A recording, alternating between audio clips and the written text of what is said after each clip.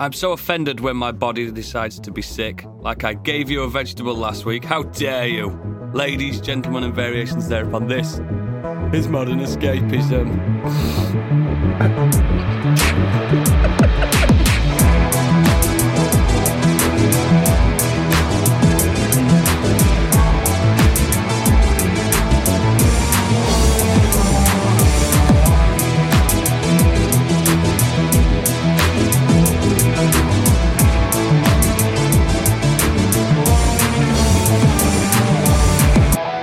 And welcome to the show. My name is the very poorly Oodles, but as always, I am a trooper and I'm here to give you the content that you desire and require. Joining me today is the northern behemoth himself. It's Gadget. Did you call me fat? No, behemoth, strong, massive, majestic. Yeah. Also, the southern behemoth. It's Piggy. Hey, episode 150. Woohoo! Oh, yeah, it is. Shit. Uh-oh. And also, the western behemoth is Candy. I'm seeing a link here. Yes, all the behemoths are here today. Unfortunately, Stig isn't here with us today because she's got the shits. Oh, not again. That's going round. I don't know where he is. I just got the message earlier saying, remember, I'm not on. I think he's at the wrestling tonight, so he's in London. Is it the wrestling? Is it the wrestling? That's cool. Wrestling. That's cool. How have you guys' weeks been? Yeah, it's been all right. I still have nothing to do at work, so I've been sat drawing all day. It's been fun. That sounds terrible. It's Must be awful. hell. It's the worst. I've been working. That's about it. Yeah, I've been also working, and it's not fun. How was your first week back after your month-long shits, Biggie? Yeah, just catching up with everything and managing to keep things down. He ran straight. He ran straight to the. He ran straight to the news agents to get his copy of the Sun. See what's happening in Britain. Oh no, not that rag. Thank you. I need to know what's happening in my Britain. Sunday Sport, at least. That's still going. I don't think that's still going, is it? Maybe it is. How many emails did you come back to? I always like to know this one. I know it's such a stupid, boring work thing, but like when you work in an office, do you have time off? For me, it was 96. Ooh, for an That's HR low. man, that's low. That's low. That Yeah. my record is a couple of jobs ago when I came back from like a week off. No, I had 2 weeks off on the sick because I got like the worst flu, like pre-COVID days. But this was like the worst flu, so I was off like 2 weeks, and I came back to 464 emails. Yeah, I've been off a week now, and I literally could keep going. It's what? Let me see. 125 in 1 week. Fucking hell! Shows how important Where the I fuck am. are you? I am management Well, you're not though. at work. They know I'm off. But yeah, sorry, dear listener, I am poorly, and I've not got COVID. I don't think I've not done a test, but I'm blaming it on. You've caught the South, haven't you? I've caught the South. I've been down south. Well, to the Midlands, to the West Midlands, I believe. Yeah, but it's outside of this, outside of the safety of God's own country. Yeah, and due to rail strikes, unprecedented rail strikes, we had to get a coach home, and it took 7 hours. So all that That was from recirculated. Drayton Manor to Wakefield. Yeah, yeah. Guess How far what? is When we that? got back to Leeds, because we're going to get 2 buses back home from Leeds, it'd be easier. Yeah. The buses all got cancelled. Literally every bus from Arriva got cancelled. So let's get an Uber. Oh, how much was that? I don't want 50 quid. 50 quid. Jesus Christ. I bet you nearly shit yourself. Mate, in I the wanted to get car. my kids home. They were tired. You know what I mean? Yeah, no, I get that, but I was fuming. I'm fuming about the whole thing. It's so expensive. I love the trip. I love the journey. Going down there, seeing places I've never seen before, and people being obsessed with my accent because they all sound like Brummies in Drayton Manor. I fucking when I was down in the West Country a few weeks ago, everything was say book, say cook. Yeah, Most of that was just candy. That was candy and acid pill. I just looked up on Google Maps. Oodles, 106 miles it is from Drayton Manor to Leeds. Yeah, it's not far. So that's 2 hours at this time driving. So 7 hours. Fuck me. Because you had to go through every train station. Yeah. Oh, it was fucking horrendous. But there's no more British than a bus replacement service. Oh, it didn't cost a penny. It didn't cost a penny, but that's why I think I've got the flu, because we got home yesterday and I started to get sniffly after I got home. I'm like, I've caught it. I've caught whatever is in the air. Whatever is in the air, because it's recirculated air on a bus and a plane, isn't it? On a plane, yes, not so much on a bus, but yeah, you're in a big metal tube with the grate unwashed. Yeah, and there was this guy behind me eating chicken wings, sniffling as well. Oh, nah. There's always someone. Anytime I've ever had to take like a long distance public transport, be it a train or a bus or whatever, there's always been someone eating something that fucking stinks. Yeah, there was a guy on the way down that had pickled onions. Oh, nah. A jar. He opened a jar of pickled onions and he was like, "Do you want one? Do you want one?" No. What? He was sharing them around as well, around the bus. Yeah. Oh God! Bring biscuits at least. Like, there's always one travel troll, isn't there? Like they try and pick out the most stinkiest food. Like, I'm the guy that I've travelled the world. I've been on planes for hours upon hours. I've hitchhiked everywhere, but there's nothing more fouler and worse than a big intercity coach. There's nothing worse. It's disgusting. With pickled onions. It's just the worst. Especially not the megabus when they have those offers like get to London for £1. Oh yeah, it's like. But yeah, have you seen the catches to them? That it's £1 only if every seat's been filled. Only if every seat's been filled, and it's like leaves at like 2 a.m. or something. Exactly. Like trying to guarantee no traffic or anything like that. Yeah, but like, it's just been mad. People need to learn the public transport etiquette for long distance. Like. Yeah. If you're going to need food, that's fine. You're on a 2-hour, 3-hour, 4-hour coach ride, whatever. You're going to need a snack.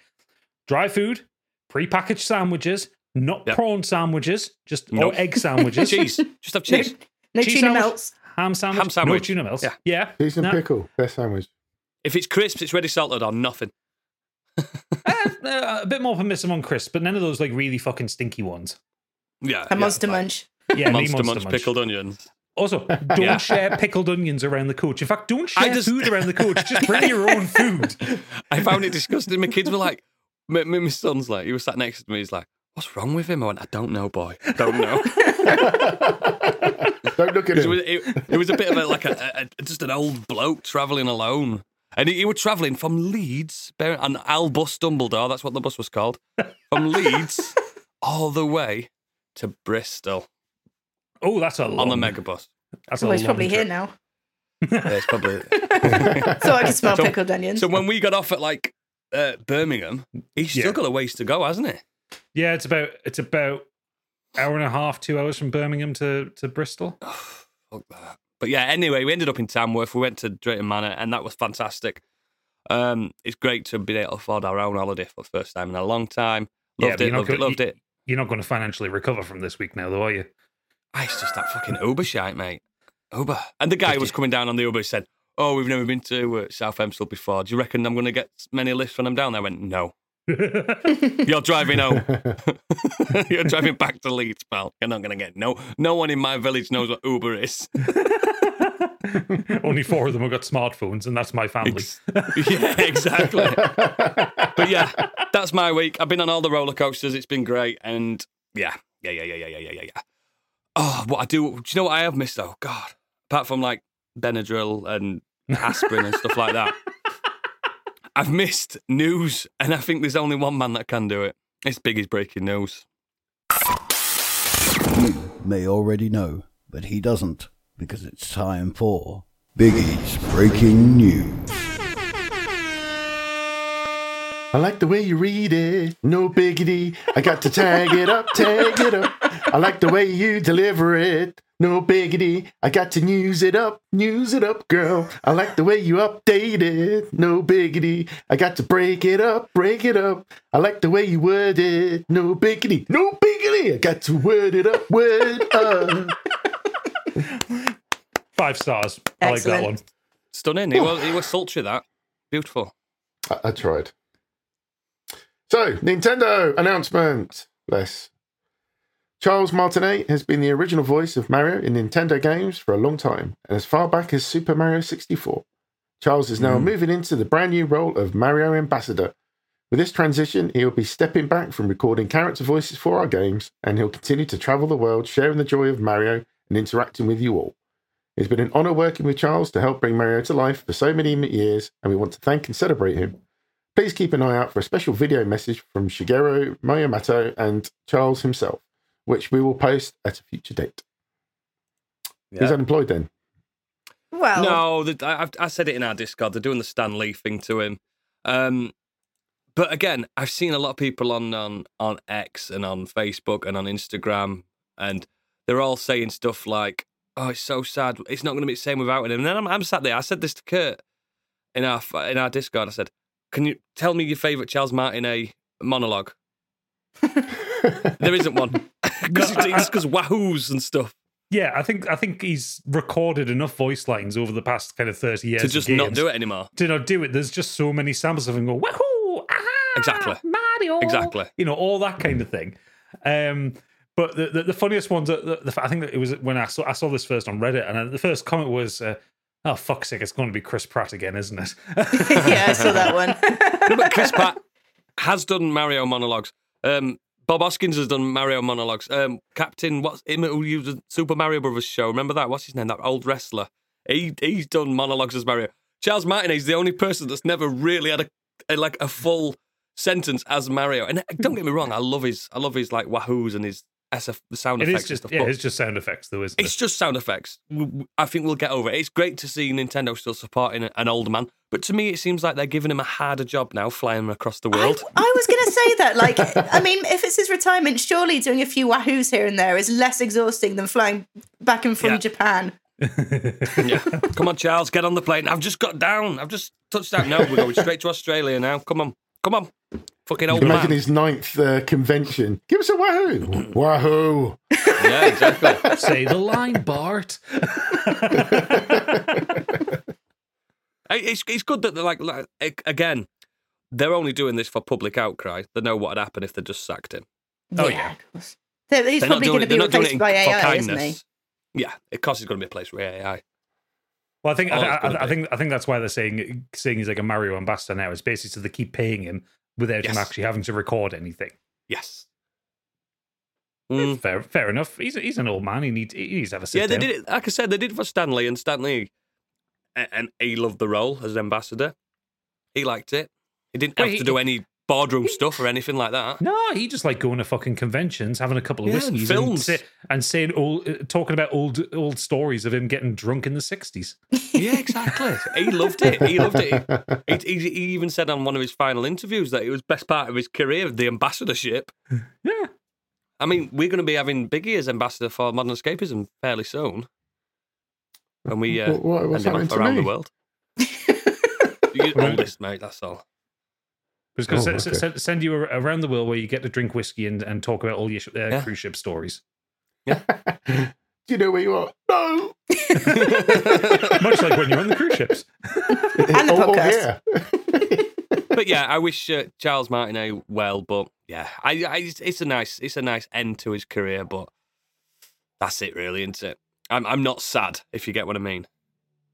I'm happy for Speaking of Nintendo, they revealed at the latest Direct, featuring Switch remasters of GameCube games may be happening soon for anyone interested. Oh, that's interesting. I didn't know that. They probably got a bit of a boost off the Metroid Prime remaster selling like absolute fucking hotcakes. Yeah, it did well, didn't it? It did very well. I think it was like the best-selling Metroid for a long time. I think it even outsold Dread. It did. Which is impressive because Dread sold well. It is better than Dread. I tried it. I didn't get. But I didn't get on with the nostalgia for it. Because I never had a GameCube. Oh god, I did. Fucking hell, love that. Whereas I'd played Metroid. I think Metroid Primes were one of the first person games I'd really played and enjoyed. Love them. Yeah. Sorry. Go on. Was there a next in there from that sneeze? I was supposed to say next, but I sneezed it out. Okay. Konami confirms Metal Gear Solid Remaster Collection resolution for each system. The current gen systems won't run the games at 4K. They've now clarified that the game will render at the following resolutions. All platforms except Switch, 1080, 60 frames per second. Switch in docked mode, 1080, 30 frames per second. Switch handheld mode, 720 at 30 frames per second. Oh, God. Yeah, so like me and Candy agreed last time, the Switch is the worst place to play it. Mm-hmm. Yeah. For everything. By a country mile. and it's released next month in October 24th. I'm happy with 60 frames on 1080. Yeah, I don't get why the Switch, though, is running at 30 frames either way. Like, these were PS1 and PS2 games. Like, the Switch can handle it. Need I remind you, Metal Gear Solid 3D Snake Eater on the 3DS was in 60 frames per second. On Exactly. the 3DS. This is Konami doing another Konami. This is the fucking Silent Hill remastered collection all over again, where they actively made the games worse. It's a shame because the package that they're delivering is fantastic. Oh yeah, it's so much content. It's like 300 hours of content, and that's just the Is that cutscenes. not on? That's not on the. Oh, sorry, I was thinking about the extra stuff as well. That's not on the Switch, is it? No, the extra stuff isn't on the Switch. Yeah, so you just don't get it on Switch. Get it on PS4/PS5 or Xbox or PC. Yeah. Or PC is probably going to be the best place to do it because you'll be able to mod it and. But then again, on PC, you better. can already emulate these games, so it's not like you need to. I know, but and you can play them in 4K. But it's the first time we're going to get the digital graphic novel part 2 in English, which is exciting. True. That's exciting. Yes, I love them graphic novels. They're good. But yeah, I'm up for it. Next. Mortal Kombat. Sorry, I said that again. Mortal Kombat 1 includes audio descriptive fatalities. I like Mortal Kombat better. Feature Mortal Kombat is exactly as it sounds. It will allow players to hear what is happening on screen thanks to audio description. This will, of course, be a game changer for blind or partially sighted players.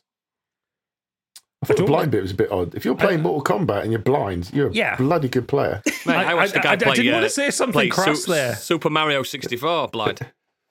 Yeah, I didn't want to be crass there. Like, but the idea of a blind person playing a fighting game absolutely baffles me. There's a character called Blind Kenshi. No, playing not the characters. The funniest thing is, like, I've seen these modes on a lot of Ubisoft games. They did it on Assassin's Creed, and it was like, Cassandra plunged the blade into his neck. Cassandra now equips a different battlement. Cassandra. Now, it just does that constantly. Cassandra is heading west. Cassandra is heading east. And it's like, I can imagine how a blind person could, like envision it, but I don't think it's for fully blind people. I think that's what people need to realise. I think it's for partially sighted people. It's like playing Skyrim on your Alexa. If you were, that's exactly what that's like. If you were fully blind, I think you'd find a different pastime than playing Mortal Kombat. I think so, anyway. Then maybe they're trying to bring in the blind audience. Yeah, well, yeah. Also, I'm assuming audio descriptive fatalities is just like the fucking dungeon master in D&D telling you how you decapitate something. I mean, now Biggie's said that, and if you play that game, there's no way you're not trying it. I'm going to try it if I get the game. I'm going to fucking try it. Of course you are. I'm leaving this on. Solidarity with blind brothers and sisters. Yeah. Raiden fucked up Liu Kang. Like Jax's body falls to the floor and there's a thump, thump, thump of blood coming out of his neck or something like that. I'm looking forward to it. I can't wait. Everything I see about this Mortal Kombat 1, it looks better. I hope also the person who's doing the audio description thing is kind of like a kind of ever so slightly sexy voice. No, you'd be like the guy round one. No, that would be too overpowering. But Jax dismembers Kitana with his fists and pulls her head off. I'm thinking like someone like Amelia Tyler who's the narrator in Baldur's Gate 3, like that kind of like smooth, calming female voice. I reckon I should do it. Yeah. You're right. So what happens here is the spoon's being ripped out there. Oh, blimey! Oh, it don't look good. It's not looking good for him. Where to be his head gone? Can't park there, mate. Next. No, fire her. Speaking of fatalities, PlayStation's first remote play details were announced for its new Portal remote player, which will launch this year at £199.99. Nope. Ouch. Nope. It would include the key features. Massive waste of money. It will include the key features of the DualSense wireless controller, including adaptive triggers and haptic feedback. The vibrant 8-inch LCD screen, why is it not OLED, is capable of 1080p at 60 frames per second. Connect your PS5 remotely over Wi-Fi. You'll be able to swiftly jump from playing on your PlayStation 5 to your PlayStation Portal. It will support games installed on your console, but it will not include all the PlayStation Plus content, that you can stream. Bollocks. Shite. Why? And it has a 3.5mm audio jack, but it won't allow you to use Bluetooth headphones. Unless you buy Sony's ever so special Yes, Bluetooth they're new headphones ones. with the PlayStation Link. And the Pulse Pulse headphones or something, isn't it? Yeah, it's Pulse Explore and Pulse Buds, which They sound like dildos. Well, Pulse Explore. I mean, the Pulse Buds setup. Setup. I think they start at like the same price as AirPod Pros. Fuck off. Madness, isn't it? I can just see it now. I can picture the boardroom. No, like I can picture the boardroom, like R&D at Sony. Loads of Japanese men just bowing and shaking hands and being, yes, we've done it, guys. This is what gamers want. This is what they've been craving for so long. We got it so right with the PSP and the PS Vita. We are the masters of handheld. This is what they want. And then they would drop that, they check all socials and go, we've done it again. We've fucked up. I genuinely like the idea of this, but just the sense of what it can do. But It's not not at that very price. And Well, as you I can get said, one of those backbones as well. It you does can all the do same this- thing. I've got the Razer Kishi right there for 40 quid. Yeah. It attaches to my phone that is OLED, by the way.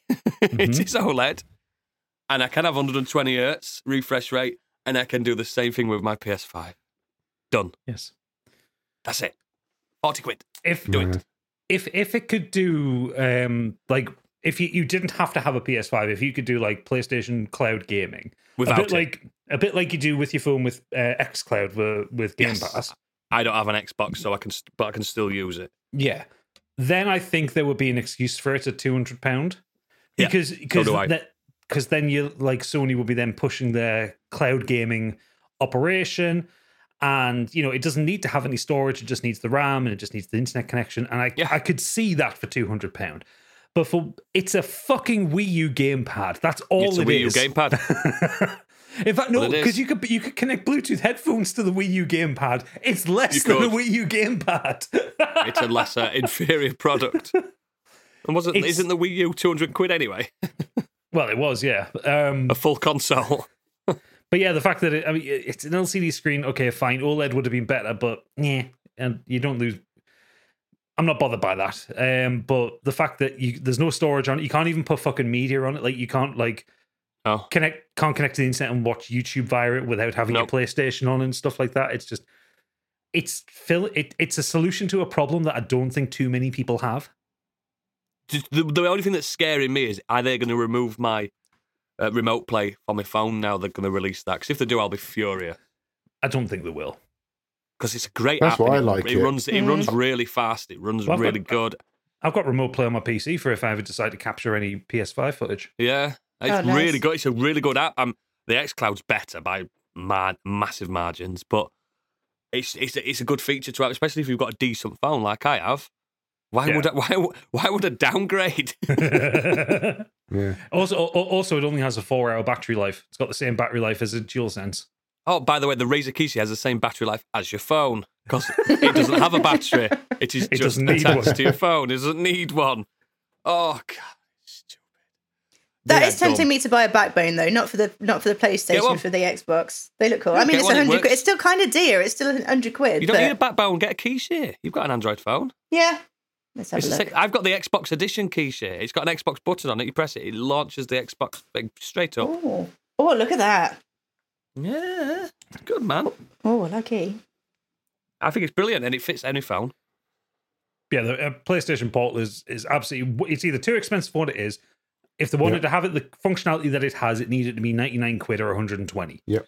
I remember reading one of the posts where they said it was something from one of the Sony marketing team saying like, with the elements and the inspiration from our previous PlayStation Portable, like, don't call it PlayStation Portal to get PSP fans on board. That's what not they're doing. fair. That's what That's they're doing. not fair. Of course they are. So it's the new PSP.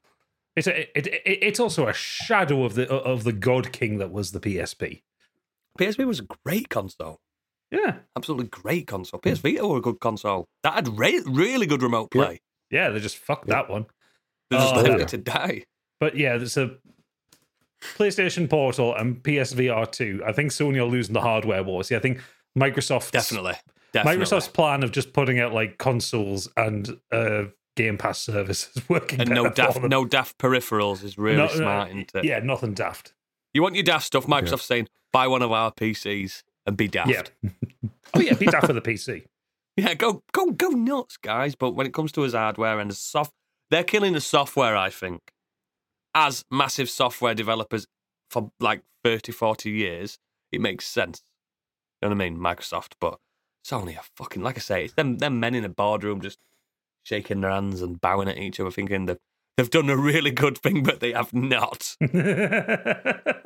I'd love someone to prove me wrong, but this is shite. It's also butt fucking ugly. It's really fucking ugly. Yeah, it is. And it's going to get broken as well. Oh yeah, those fucking handles are going to snap off with a bit of force. They're not going to put... Well, if you imagine playing like... You're fighting Millennia on fucking Elden Ring, on that, and your Wi-Fi starts dropping. No! You just ripped it apart, and then you've got a little fucking Amazon Fire tablet with no fucking sticks attached to it. Fuck that. Anyway, get enough of it. We're not talking about the PlayStation Portal ever again for the rest of this podcast. Next.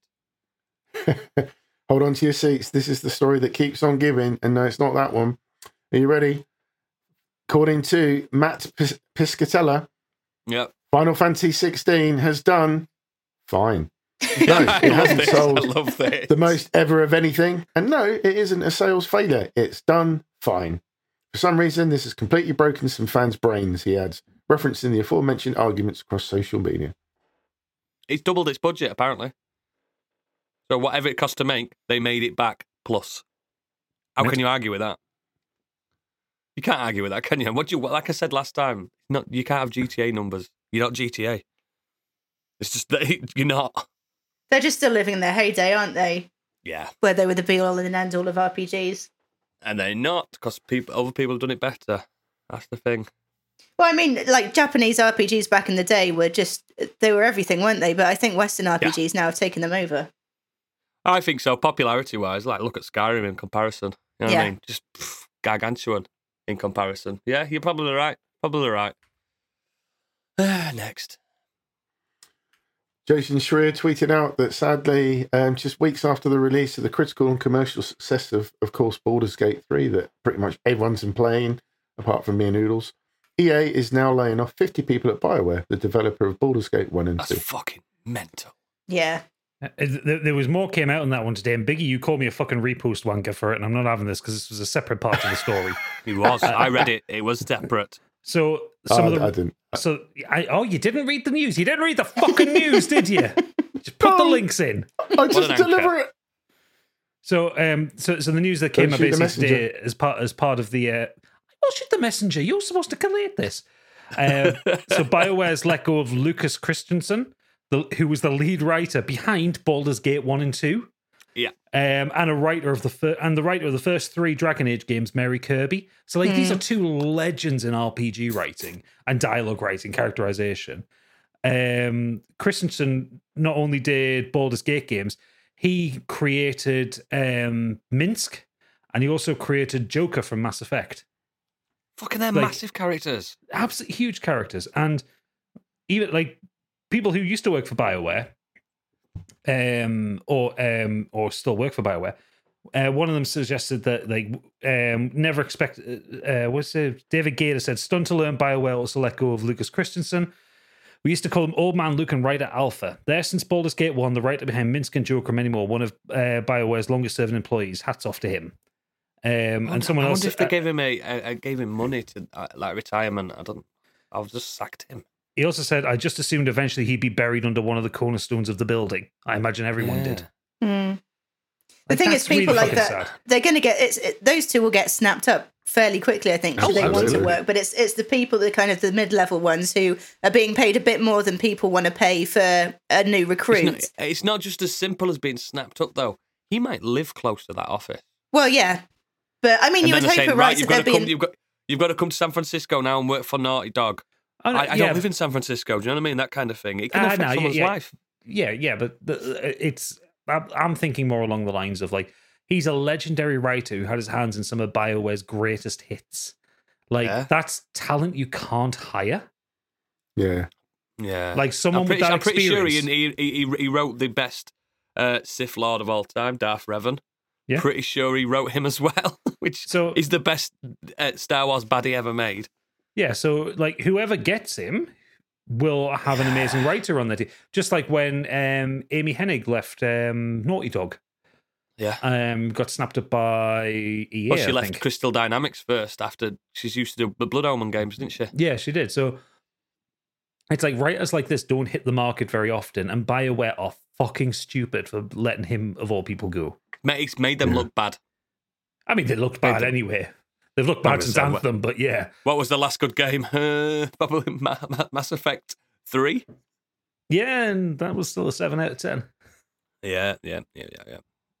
Yeah, it's a shame, but they'll get work. They'll get work, and especially in an age where you can work from home, they might not have to relocate either. Yeah, which would be nice because they've probably got a family. Next. Well, speaking of Baldur's Gate 3, it's now coming to Xbox this year after ditching its split screen mode.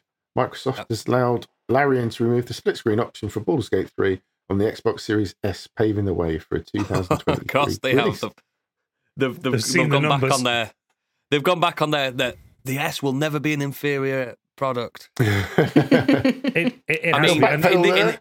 this case, I'm pretty sure S owners aren't going to be moaning. No, like it's a worthy sacrifice. Yeah, like it's still got the online multiplayer side of it. Yeah, so that you can still play with other people, and I don't think that makes it a lesser game. Like the split screen stuff is still a fucking niche thing. I don't know how many people will play split. I played the original Divinity on split screen with my ex-wife, and it was a rough experience. Fun game. I think people have got to remember when you're split screening, it's rendering two of the same game, isn't it, at once? Yeah, and with the with the way Larian make games, it's like you can be at two different sides of the map. Yeah. So it's rendering the entire map at the same time. The Series S was never going to be able to render that. No, the only thing I'm worried about, I think it's great. I think it's like I always say, everything should be coming out for everything. But is this going to be a dangerous precedent for Microsoft to say, yeah, it's going to come out on S, but it's going to be inferior again with the next like games and stuff like that? Or is it just this one, just this tiny little thing that they've got it to work? I think it's probably going to open the dam to like have some features missing from some things. Yeah, that's what I'm scared of for S owners. But I think they're probably maybe going to position it as like no core features. So like maybe like the S already has things like where it like doesn't have like ray tracing on some games where the X does stuff like that. Well, it just makes me feel like the next GTA, for instance, will be fine on the Xbox X and PS5. Will it be able to run on an S? It's gonna be a fucking struggle. That's what I'm saying. This is what I'm saying. Like the flight sim, Microsoft Flight Sim on the S. Most of it is using cloud, isn't it? Yeah. So there's not that much on the console itself. Yeah, this is what's fascinating. What's the caveats? What's going to happen? Is it eventually going to be like, yeah, sorry, the S is no longer supported. You have to get the S Plus, the release of another one. Do you know what I mean? Who knows? Who knows? The SS. No, it's not going to be called the SS. I can promise you that much. I think I have a feeling that if they do a mid-generation refresh of the Series X, I don't think they'll do one for the S. No, they might abandon it altogether. But then again, I'm not seeing them doing a refresh of the X because I kind of think what they might do is they might do a smaller version of the X. But I think what they might do is they might leverage some of the cloud tech to like offload some of the processing from the console. Yeah. That's where I'm thinking of seeing, because I think Microsoft are kind of wanting to get out of the console maker space and be a pure cloud gaming function. I can see them doing that in the next 10 years minimum. Yeah. So I think we're maybe on the second to last console they ever made. I just think this is going to be one of the moments where we all look back and go, remember when they abandoned the Earth? And it started with Baldur's Gate 3. Fucking D&D killed the Xbox S. I think it's great that the S players are going to get to play it, but all the Xbox players in general are going to play it. Yeah, of course it is. Yeah, absolutely. Get everything out on everything. Absolutely. Next. Speaking of Xbox, the Series X saw 1,000% increase in Amazon sales thanks to Starfield. As the release date of Starfield is approaching, the anticipation has led to a sudden surge in sales. I have to say, I am a little bit surprised with the amount of hype because people are still kind of reeling from, like, the bugs in Bethesda are a lot less funny now since Fallout 76 came out. I mean, they were endearing before, and the joke is past, I think. So I am a little bit surprised there's quite so much hype for it.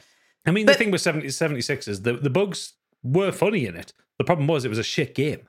Yeah. Fallout 4 was bugged to fuck, but it was still a fun game. It was an endearing game. Although I wonder if there's a lot of people that were waiting to pull the trigger on an Xbox anyway, and they were waiting for a decent IP to come out. That's what I'm doing. If it comes out and it's a fucking grand slam, I'm gonna have to buy it, aren't I? But the 40 minutes I watched of it, the leak, don't watch it, guys, because you could get arrested like the guy that did. But more news on that later, by the way. I watched that 40 minutes, and it made me think, I could see myself playing this. It's not groundbreaking. It's not the new anything. It's just, it's a bit like Fallout in space. I think that's exactly what it's going to be. But Fallout in space is fine. You can waste your time in it. There's no Bethesda game that's been groundbreakingly incredible in terms of the story and stuff like that. It's always just a sandbox, and you can waste your time doing what you want. And I think it's going to be more so in Starfield with the amount of different things it looks like you can hopefully do. People saying this is going to be like the nail in the coffin for the PlayStation are delusional. But again, it's still a feather in their cap, isn't it? For Xbox, you can't argue it. I'm still fucking howling at the state of the discourse around it with the fucking Sony fanboys kicking off. Just get over it, man. You never heard the Xbox people moaning when Sony had fucking Metal Gear 2 for years. You know what I mean? No one were moaning about all these exclusives. Like, I've never seen a single Xbox fan saying, "Oh God, I can't believe we haven't got Shadow of the Colossus." It's never been a thing. Nobody cares. It's ridiculous. Especially in the age where most people have got multiple machines now. It's not really a thing. Oh yeah, all the people complaining about exclusivity are adults who could probably afford both consoles. Mm. And again, the Xbox S, as much as we know it's probably on its death rattle, it will play that game. It will play that game. Get it bought. Or you can do what I'm going to do. Play it on my phone. For the peak experience that Todd intended to be played on your 6-inch phone screen. 6 inches is a lot. I know. That's what you tell your wife. It's a lot. Todd's a small man. That's like a big screen TV to him. Well, I think this could segue nicely into that other Starfield news. Biggie, whatever your name is. Microsoft and mattress brand Tempur have teamed up to create a Starfield-themed gaming chair, and apparently it looks incredible. Look at this what was I saying about cockpits? Now, let me be real now. I think the gamer bed's grotesque. I think the watch is grotesque. I think the Xbox Starfield sleeve is grotesque. I like this chair. I like this. I think it looks cool. Chair. I'm the complete opposite. I think this looks. I think it looks like a dentist chair. I would still get it, but I think it looks like a dentist. I would allow it to grow on me. It's just for Gamescom only, though, isn't it? I ask you, Candy, is that something you would actually buy, and have you got space to fit that in? I haven't got space, but that's never stopped me before. Can you imagine doing this podcast in that chair? I'll replace my bed. No, you just got the bed. You're still paying finance on that. I'd find a little corner. I'd find a nook for it. I still need to build my mission controls. So, but it's only Gamescom, isn't it? It's not purchasable. Yeah, it's a one-off. It's a one-off. Yeah, it's not for sale. It's like a watch. Yeah, but someone's got to have it after Gamescom's happens. You know what it was? Someone in Punk's Discord put on a fun meme that was it was like a screenshot of the Starfield watch and going through the settings menu in it, and it says, "Well, at least the Starfield watch has Bluetooth." Unlike the PlayStation Portal. Portal. That's right. That's absolutely right. It's probably more fucking powerful. The processor in that watch is way more powerful than the Portal. But we're not talking about that device ever again. Well, apparently, and this is not me just trying to save face, but apparently the watches are legit. There's people that have got them already, like the promo copies. Google Wear, isn't they're it? all right. Yeah, apparently all right. Which is very, very unfortunate for people that have got iPhones and they're getting that watch. Well, shit a time with it. But it has its own app, so it's not just restricted to Android. I know, but it's not as good on Apple. No. You know what? Actually, next time we record, I will probably have it. Oh God! Oh, we can compare smartwatches because I got my new smartwatch. Do you know when you're walking down if it gets released, you're walking down Western-super-Mare High Street and it's like there's some mugger with a hoodie up and he says, "Give me your watch," and he looks at it, he goes, "In fact, no, don't bother. Never mind. You can keep it. You can keep it." No, I'm gonna be like, my watch. What's that? he gives you money. Keep it, yeah. Biggie, what's that rapper that wears the big clock around his neck? Flavor Flav. Flavor Flav. That's going to be me with the watch. Hey, guys. What time is it? I don't know. It doesn't work. Tells me how many steps are done, though. It's got 1 day battery life. It's shite.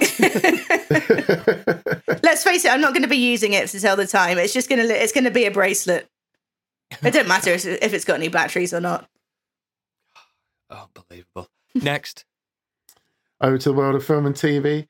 The Alliance of Motion Picture and Television Producers, AMPTP, has hired a new crisis PR firm to try and save their image as more people continue to realise the importance of actors and writers receiving fair deals. You could just pay the actors rather than hiring these fucking strike breakers. It's mad, isn't it? They'll be getting the Pinkertons in again. Get them down, get them off. Well, we can't crush heads like we used to back in the 30s.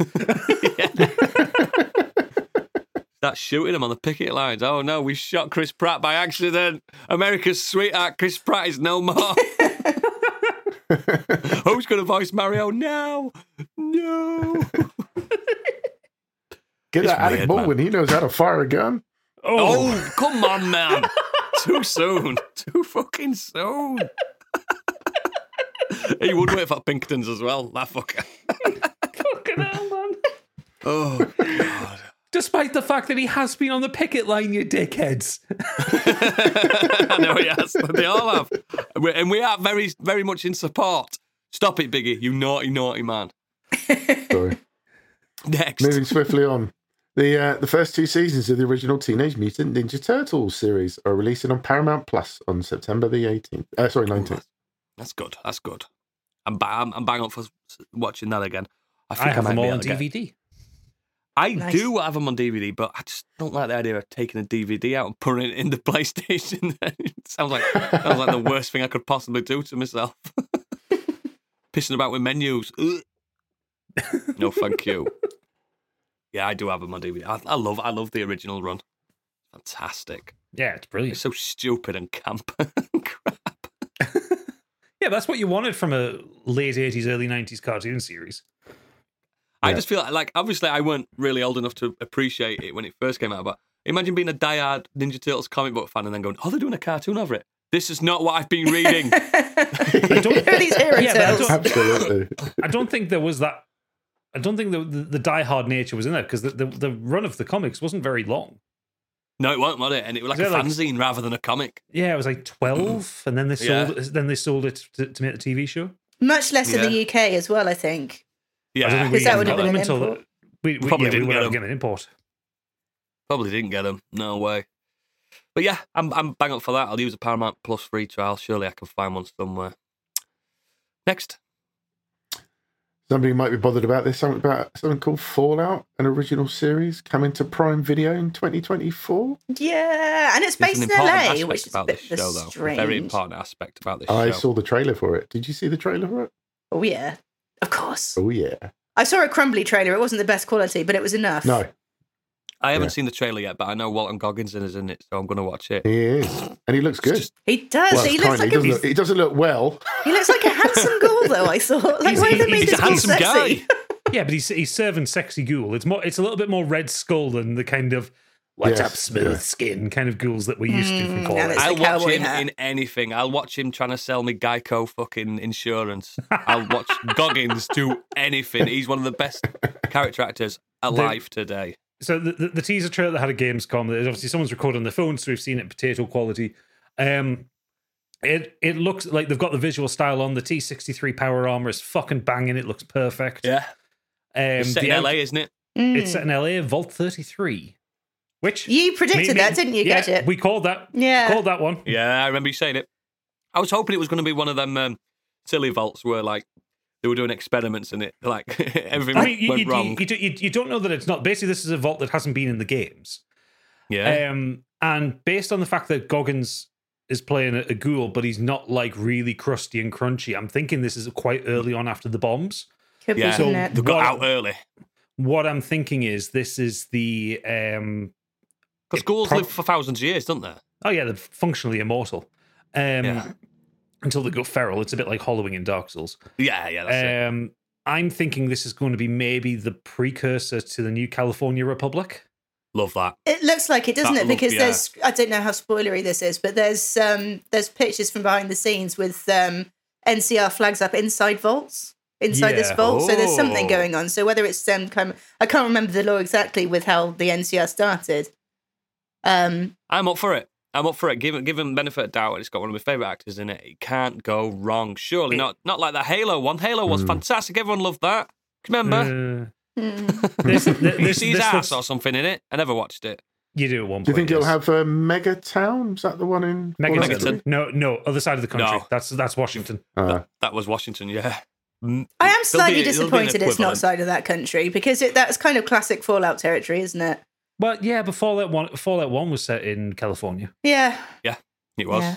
And also not something that the Bethesda games have really explored. Like the closest was New Vegas. Mm-hmm.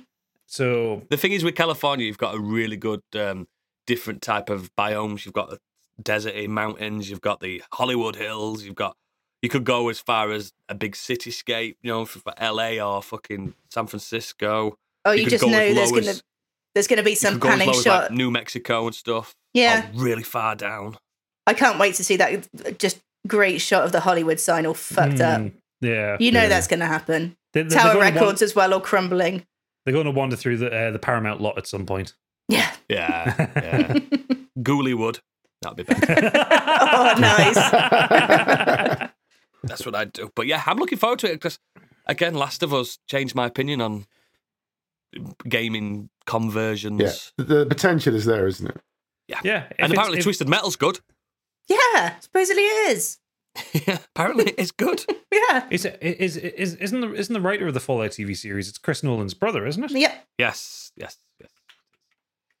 So there's talent there. There's talent there, and I'm sure his brother's gone. Don't do that. Do this.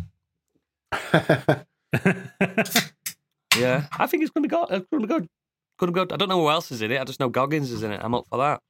The girl that voiced Jinx from Arcane, she's in it. Cal MacLachlan's in it.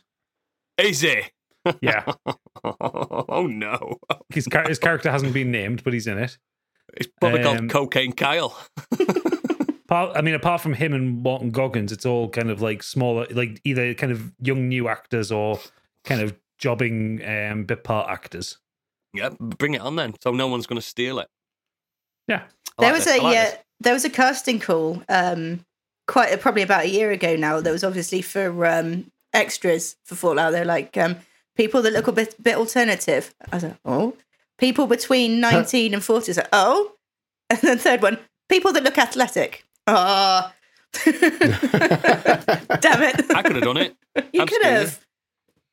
Next season, look like a fucking ghoul. You'd definitely be a ghoul. 100%. I'll be the bomb. The ghoul king. Anyway, next. Well, we haven't had a Marvel news for a while, so Quantum Mania and Multiverse of Madness writers Jeff Loveness and Michael Waldron are rumoured to have been laid off as the writers for Avengers, The Kang Dynasty, and Avengers Secret Wars. Wonder if they thought they were shit. I like the last Doctor Strange. I don't care what anyone says. I liked it. There was all right bits in the last Doctor Strange. It wasn't fucking as good as the first. It wasn't as good as the first one, no. No. Not at all. I mean, it's got less Mads Mikkelsen for a start, hasn't it, Candy? Well, exactly. But I didn't think the last one was a sackable offence. No, it's fine. No. I didn't love it. I didn't think it was brilliant. It's barely a multiverse. We've touched on that many times, but it's fine. It's a Sam Raimi film, isn't it? It's not a Marvel film. How many dimensions are in multiverse? 3, apparently. Hey, mate. 2 counts as a multiverse. Let's be realistic. Yeah, that's not what we want. It's not what we want. But yeah, I'll tell you what you do want. Go on. Zack Snyder is promising a Snyder cut of Rebel Moon. Fuck off! That's an hour longer than his up and coming 2-part Netflix movie. It's ridiculous. That man is ridiculous. We watched that, didn't we? the trailer for Rebel Moon. And it's Zack Snyder's June. It's just June, the whole thing. And apparently it was his Star Wars script, wasn't it? Mm-hmm. Yeah. I'm glad they said no to him. I was going to say Star Wars. That doesn't look like it would have worked as Star Wars. Yeah, there's no desert planet for one. But it's literally just June. Like, they've got breathing apparatus, like the Fremen. It's all mystical. Like, it's an outsider coming instead in. of sandworms, it's like some flying creatures. There's a young prince having to be accepted by the native class tribes. The prophecy. Yeah. Frank Herbert did this half a century 60s. ago, or however. Yeah, this is not a new thing. Zack Snyder's like, they'll never know. No one's watched Dune. It's not been out. Oh shit! There was a massive blockbuster film that came out. Oh fuck! What a dumbass. But like me and Stig have said, we will watch it day one. And absorb it. And Candy's going to probably love it. She's going to probably love it. You know I'm going to. Yeah. You're sick. You're all sick. She'll be covered in Zack Snyder tattoo. I heart Zack. Going to get damaged across the forehead. Yeah, she is damaged. This next bit of news will make Gadget sick. Dune 2 has been delayed till March 14th, 2024. He knew that were coming. He just didn't want to admit it. Actually, to be fair, it's not too bad because that's my birthday. And that's not a massive delay either, is it? What? When was it supposed to be out? November. So 4 it's like a 4-month mark. It's 4 month delay. But I want Dune 2. You knew this was happening, though. You knew. I've got a Dune Part 1 fucking poster on my wall here. I need the second one to go with it. And there might be a third one. Yeah. Which is Children of Dune, isn't it? No, Dune Messiah. Yeah. Oh, Messiah, that would be next, wouldn't it? Yeah. I read Messiah last year. It's a dull book. I hated it. But given the changes that Villeneuve made to Dune for Part 1, I could see him turning it into a good film. I can't imagine him doing God Emperor Dune. Well, no, I think he wants to do Dune Messiah as the follow because it basically closes off the Paul Atreides story. Yes, absolutely, yeah. After Dune Messiah, things get weird. Yes, really it's fucking beyond weird. philosophy. It's beyond philosophy at this point. It's beyond sanity, for fuck's sake. Yeah, I know it is. But yeah, March is fine. Got to be fine, hasn't it? You've got no choice. Yeah, just wanted to see it. But I think it was Stig that mentioned it as well. Like, it's not going to be Oscar nominated again, is it? It's going to be after the Oscars. It's going to be forgotten about. It's going to be forgotten about. No, it'll probably still get Oscar nominated. But what Stig was mentioning was that it won't go up against Barbie and Oppenheimer, which is probably a good thing for everybody concerned. I'd like Barbie to win an Oscar. I think Barbie will win an Oscar. Best picture? No, Ryan Gosling. Ryan Gosling for best leading man. Best supporting actor. And I think that's going to be the most horrible irony of the Barbie movie, that its only Oscar is going to go to the man. Yeah. I reckon Barbie could still win best picture. I mean, it could. It's a contender for it. Don't get me wrong. I'd put a tenner down on that because I reckon the Academy is just going to be like, oh, fuck it. We've been shit for the last few years. Let's give them a win. I think out of the two, I think Oppenheimer would be more likely to get it because they like an artsy talkie. Yeah. Yeah. Which would be a shame. But yeah. Bring it on. Next. Just a couple of quick ones. Godzilla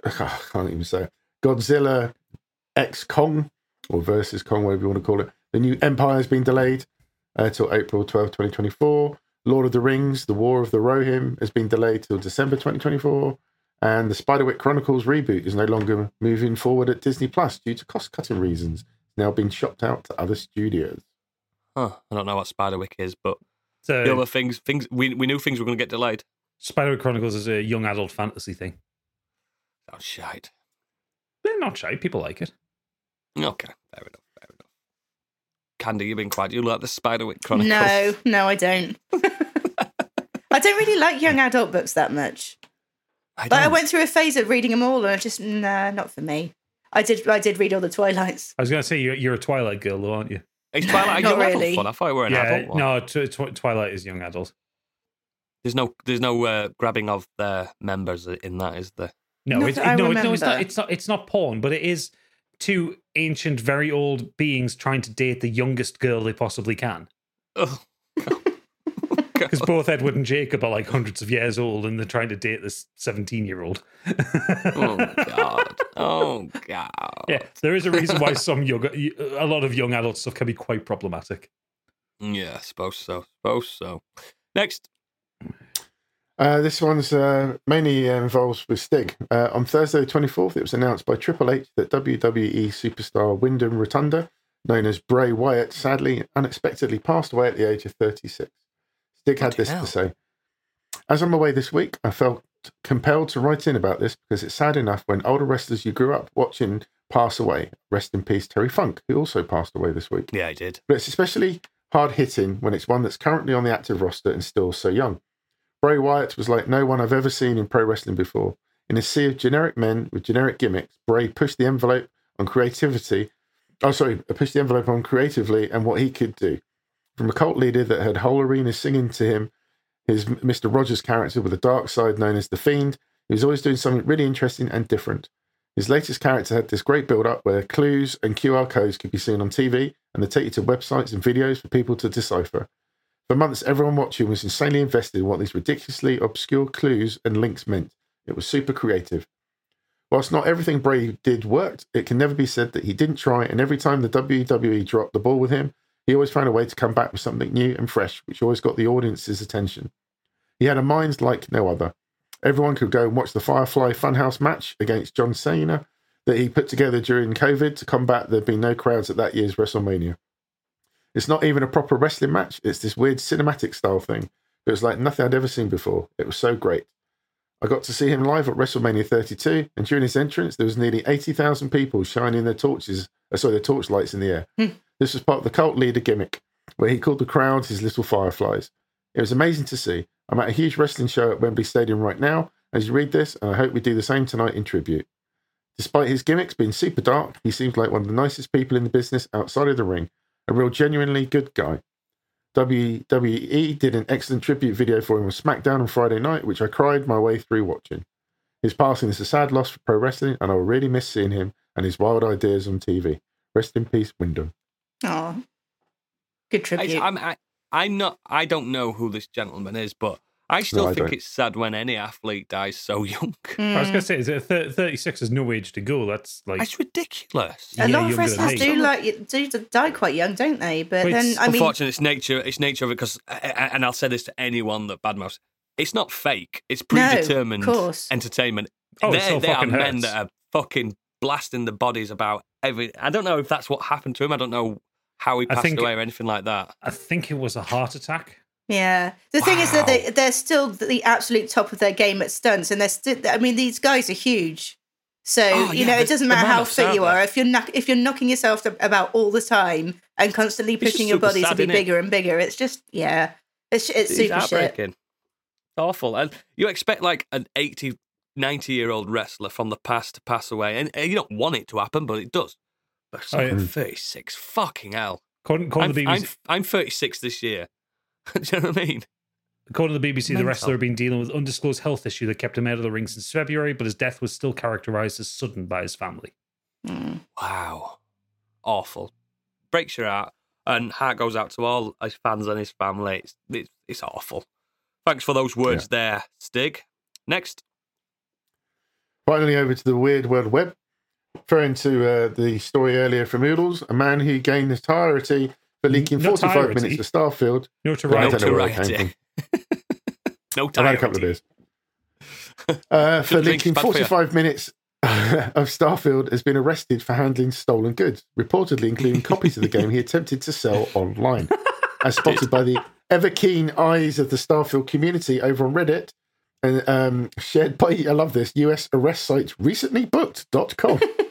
29-year-old Dan Harris was processed by the Shelby County, Tennessee Sheriff's Office yesterday, which was the 24th of August. Harris was charged with theft of property valued between $2,500 and $10,000 US. Theft of property value at $1,000 or less, and I love this bit, and for possession of marijuana. Yeah, they found that on him as well. They found that out when they arrested him as well.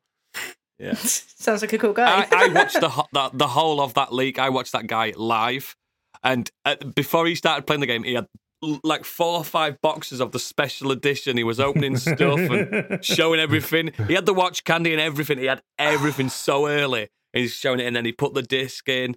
No, it was a download code, I think. And he put that on and he started playing the game. He did the whole character creation. He did a few beginning missions. I got loads of story. And then all of a sudden, his stream just ended. And I thought, this fucker's dead. I watched the whole thing. It was fantastic. You had to be there. It's completely been taken down. But I was saying it on our Discord. Look what I'm watching. Do you remember, Gadget? Yeah, I was sending you. You sent it to me over TikTok. I went, look what I'm watching. This is naughty. This is super naughty. And he was saying, and you could tell with his accent where he was from. There was no idea who he was. His name was in his profile. He's clearly a fucking idiot. He just got it early. Like, it happens, doesn't it? No, I think given the charges on him, I think probably what he's done is he's either gotten into like paid somebody off. He's either paid someone off, or he's gotten into a lorry that's like shipping these things, or he worked at GameStop or something like that, or he's had some access to them. He's fucking nicked a few, and then done the really stupid thing by fucking listing them online for sale, like a fucking moron. Which is the biggest crime, apart from the marijuana. It's stupid. What a dingbat. That's also. I still think it's one of the best 45 minutes I've ever watched on TikTok. I mean, that's also felony levels because it's over $945. Yeah, so, absolutely. That's like proper prison. People time. were saying live in the chat, saying, "You're gonna get busted, man. You're gonna get busted." And he's going, "I'm immortal. I'm untouchable." Yeah, he's a fucking idiot. And then he won't be untouchable in prison. Yeah, he's got 5 years, isn't it? He's up for. There'll be a lot of touching in prison. Yeah. Is he a Starfield kid? Let's give him my little Todd Howard. Oh, no. No. Showing Uranus. Are you ready for some jank? But that is the news. An extra longer one, because I don't think we've got the biggest Nexus to discuss this week. I haven't anyway, but I'm going to start to get it over and done with. I've been playing Blasphemous 2. Jealous. Interested. What's it like? So, before I get into it, Blasphemous 2 is a side-scrolling Metroidvania video game developed by The Game Kitchen. By the way, these devs are some of the new ones to watch lately. And published by Team 17. Again, Team 17 publishing some random shit all the time lately. They're doing well. I think they're doing... I mean, Team 17 did the first one. Yeah, I know they did, but I just like... They're just publishing... They're a bit like Devolver, but not as edgy as Devolver. They're just... They're branching out big style in the publishing department. They cast a wide net. Yes, they cast a wide net. It's a sequel to Blasphemous. How do we expect... Like, I know... I mentioned this on the podcast. I struggled with Blasphemous because of the religious themology of it all. And it's very basically Catholic. It's Catholic, the simulator. Basically, it's the Spanish Inquisition, the game. It's Spanish Catholic as well. Like it's hardcore Catholic. Super orthodox. This is... You play as the penitent one from the first game. Now, I'm not going to tell you the story because it's a spoiler for the first game. It literally... It follows that narrative. What happened in the end of the last one. I did push through Blasphemous 1 in the end, and I found it overly difficult for what it wanted from you. And it wasn't the combat that was difficult or anything like it. It was the exploration that was difficult. There was no... A good Metroidvania has to have good, like, storytelling environmentally. Yeah. You have to know where you need to go and stuff like that. The first one was a bit ropey with that. It just let you go anywhere. They tried to be a little bit Dark Soulsy with it, didn't they? And it didn't necessarily pay off. Great news, Gadget. The new one is traditional Castlevania. Hollow Knight and Metroid as well. It points you exactly where you need to go. I haven't got lost once. I've killed 3 of the main bosses. There's loads of bosses in it and stuff. Even the developers have said, we've made this game a little bit easier for everybody. We want people to see it. We want people to get to the end. Because they knew that the fall off on the first game was bad. Yeah, the first Blasphemous, I think the enemies were harder than the bosses. Like, the bosses were challenging, don't get me wrong. The bosses they nailed in the first Blasphemous, but fucking sometimes getting to them bosses was a right pain in the dick. Yeah, I found that. The best thing about this one is there's no boss runs. There's always a shrine, a mea culpa, something like that. Something like that. There's always a shrine next to the boss room. But you're never going to have that frustration. And I've got it on PS5. It loads instantly. Nice. And I tell you what, you play as the penitent one, the same guy from the first one. The only thing I can tell you is it's 1,000 years later. So he's doing okay then. So he's doing okay. I know he's. As penitent ones go. Yeah, he's extra penitent in this one. As man wearing a fucking mask with spikes inside of it that can be. Yeah, and covered in his enemy's blood. What they've done better on this is the traversal. Better, you unlock the abilities quicker, like grabbing onto ledges and all this and clinging and stuff, a lot quicker at a better pace. The enemies are more varied. It's stunning. They've put extra. I think they've put like double the pixel amount on the actual penitent one himself. He's got wind blowing his cape and stuff like that. Oh, nice. He looks more detailed. The boss is more detailed. The NPCs are disgusting. Like, there's still like Church of the Kissers, and where people are just kissing just random like bloody stumps and stuff. It is a disgusting game. It's fucking foul and disgusting. Yeah, you kill enemies by stomping their heads with gravestones, and it's just absolutely disgusting. When you kill a baddie, a boss, sometimes you're like fucking. You go into the brains and it's gross. It's gross, but it's all in the name of God. All in the name of God.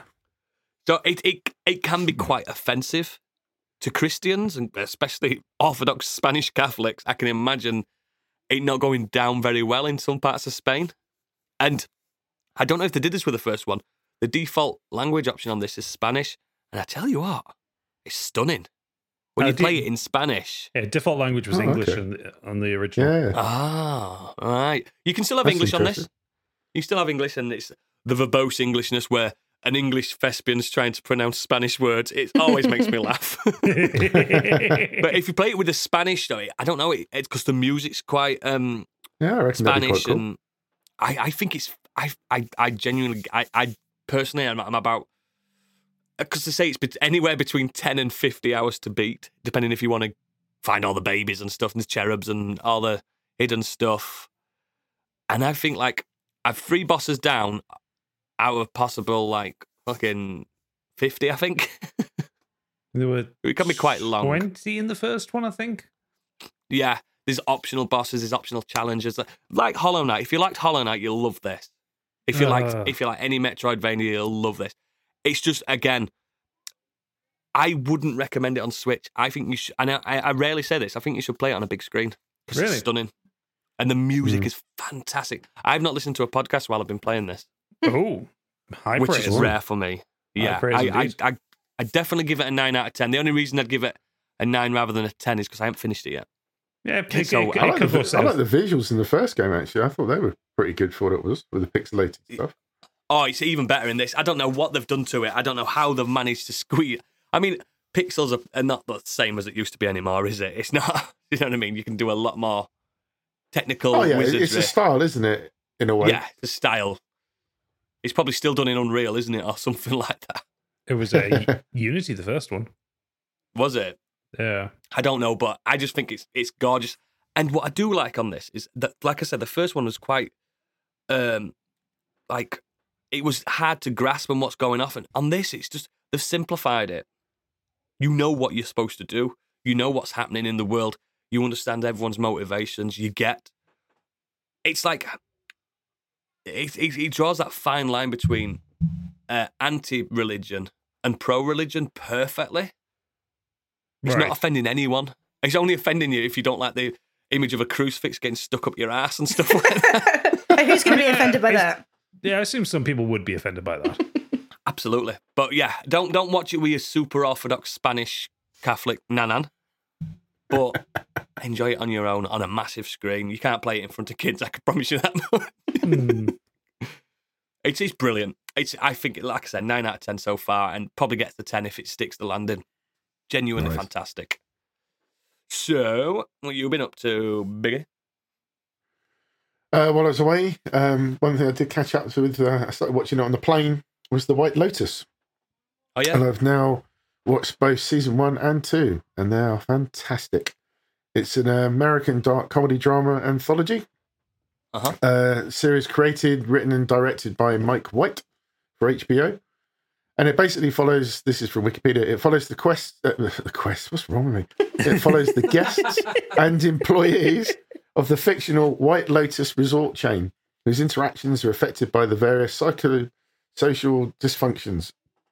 The press release notes say that each passing day, a darker complexity emerges in these picture-perfect travellers, the hotel's cheerful employees, and the idyllic locale itself. The first season was set in Maui, and the second one was in Sicily, but it involves this White Lotus hotel chain, which obviously is fictional. The main cast of the first season was with Murray Bartlett, who we all know and love from The Last of Us. Connie Britton, Jennifer Coolidge, Alexandra Daddario, Fred Hettinger, Jake Lacey, lots more other. Sydney Sweeney is in there. Things on.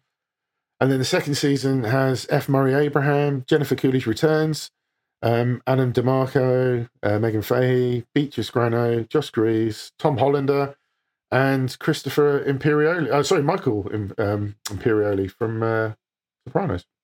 Theo James, Aubrey Plaza.